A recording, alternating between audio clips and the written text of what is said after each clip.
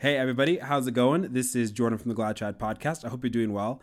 And oftentimes we notice in our comment section, especially, that many of you ask what resources Rudy and I use in order to grow both in the faith and in our understanding of the church. So, there are plenty of websites that we use. There are plenty of fellow YouTubers that we use, of course, many talks and great channels and audiobooks and all these sorts of resources nowadays that really can equip you for every good work, as the scripture says.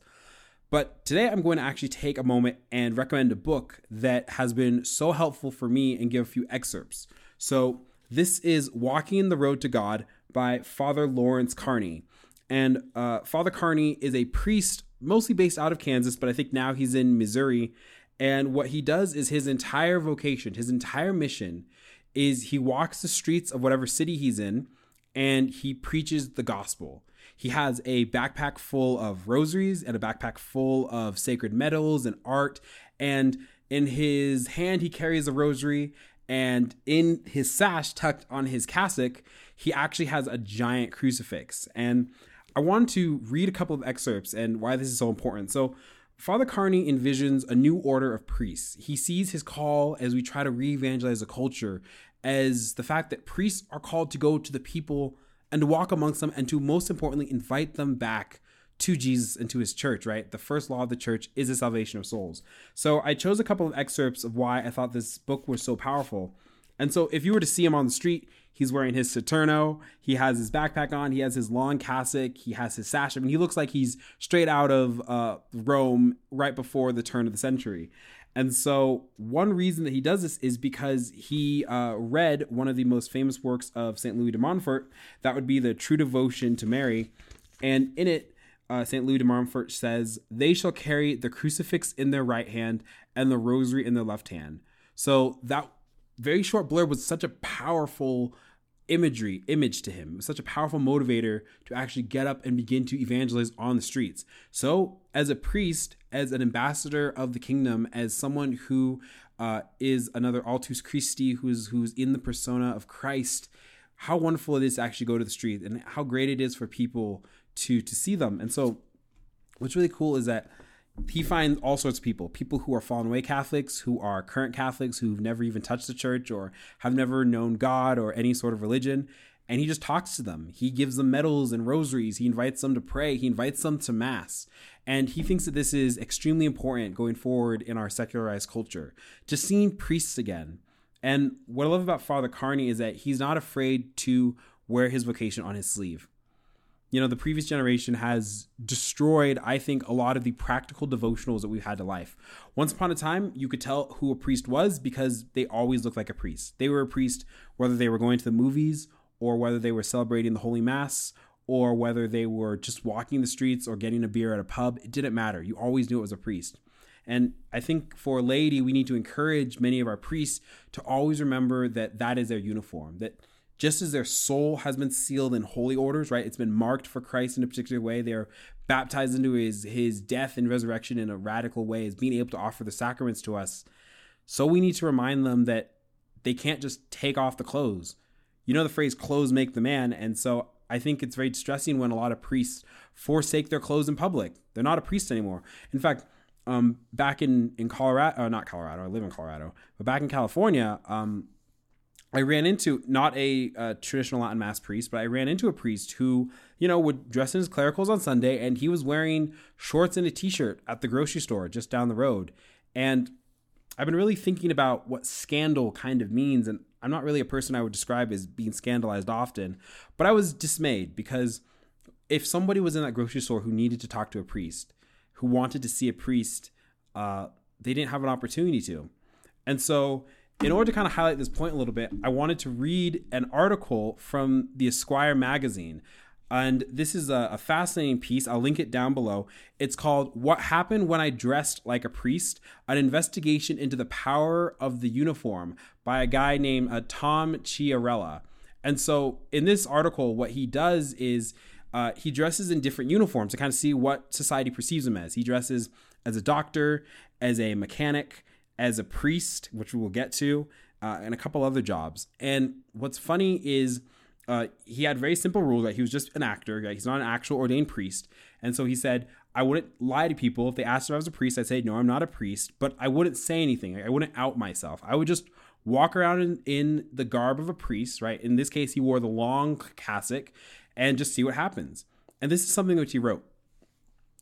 Generally, when you wear a uniform, no one will touch you, except the priest. People will touch a priest. On the wrist, mostly. It happened to me 12 times. Just a tap in the middle of a conversation. An assertion of connection. An acknowledgement of some commonality I could not fathom. Weirdly, the priest's outfit was the most physically demanding uniform to wear. All day with the hugging, the kneeling to speak to children, and the leaning in for selfies. I suppose it is sacrilegious to say this, though I'm obviously way past caring about that now, but sweeping the city with the hem of my cassock hither and yon was more like being a beautiful woman than it was representing myself as a celibate guy who lives in a 2-room apartment in Hyde Park. I'm telling you, people lingered in their gaze, without lust. I was a fascination, looked at fondly so many times that fondness itself seemed the currency of the world to me. It made me like the world better. And so from even the short interaction of a man who isn't a priest, who just wanted to see what people perceived him as, my gosh, what a powerful thing. And I just want to read a little bit more because it's so amazing. Later he says, no one asked my name. No one called me Father Tom, but that's what the uniform made me. People want to believe, especially people in need. All day long, I was faced with homeless men, homeless families, crouched in the street. Sometimes they reached up to me, touched my wrist. Twice I was asked for a blessing that I could not give, not in the way they wanted. I started wishing that I were capable of performing a service for the world, and I found that I could do nothing. The uniform comes with some responsibility. Otherwise, it's just a party costume. I started kneeling down, holding out a $10 bill and saying, I'm not a priest, but I feel you. And I couldn't do it once without doing it a couple dozen times. Chicago is a big city with a lot of souls stuck in its doorways. It makes me sadder than I could have imagined. So, what's funny from this blurb is that the physicality of a priest, a sign of Christ in the world, right? The persona of Christ walking amongst us. And again, it's a visible sign of the invisible God. So it's so important for priests to wear their clericals. I can't tell you how many times I've seen a priest out in public and I've stopped them and I've said, thank you, Father. Just thank you for being out here. Thank you for any ministry that you will do today. And so back to Father Carney, of course, in Walking the Road to God, he goes on in a couple other places. So again, he walks with his Saturno, he walks with his crucifix, he tells people about God. And this is something that he says about the Mass. And so, again, the whole center point of both this book and what a priest is for the holy sacrifice of the altar, is for the bread and wine to become the body, blood, soul, and divinity of our Lord Jesus Christ.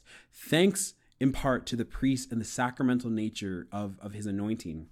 And so he says this, the whole world unknowingly revolves around the holy sacrifice of the Mass. Every Mass extends the kingdom of God, and a priest is encouraged to say Mass every day. We will not know the value of each Mass until entering eternity. One time, I went into a church and found a priest in the back praying while a Mass was being offered at the altar. I knew this priest had already offered Mass that day, so I later asked him why he was present at the second Mass. He explained that he regularly prayed in the presence of the second Holy Mass as part of his daily holy hour. Christ is there on Calvary, so you can offer him your petitions, because the priest is in the person of Christ, he said. Since then, I've taken the advice and attended a second Mass and pray there quietly. And just one final blurb that I want to read from this really incredible book. So it has pictures too. So believe me, it's a really, really great thing. And you can see him just interacting with people. He goes down to New Orleans. He walks all over Kansas. He meets all the sorts of people, very broken people, people who really want to challenge him, people who just need a friend and someone to listen to. And so one of the last things that I'll read is he says, from what I have seen, people are very shy about calling a priest because they say that priests are too busy. This is why I walk. It is easy for a person to have a conversation with a priest when he is traveling the sidewalk. I'm not too busy. I'm available. And the final note of something to think about is, even now, there are churches out there where you have to make an appointment in order to go to confession.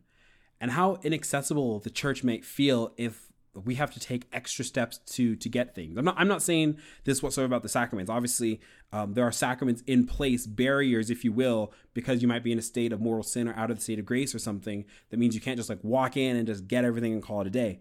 But I am saying that it's very nice to see the church out in the world. I talk a lot about the Benedict option, which I'm very fond of. I think it's a very good book. And it's a very interesting question because in a world of balkanization and a world of increasing secularization, does the church close in on itself? Do we kind of put the walls up? For the last 50 years, we've heard about the new evangelization and going forward into the world. And only now we're realizing that actually hasn't bore a lot of fruit. In fact, that's kind of hollowed out the center, so to speak.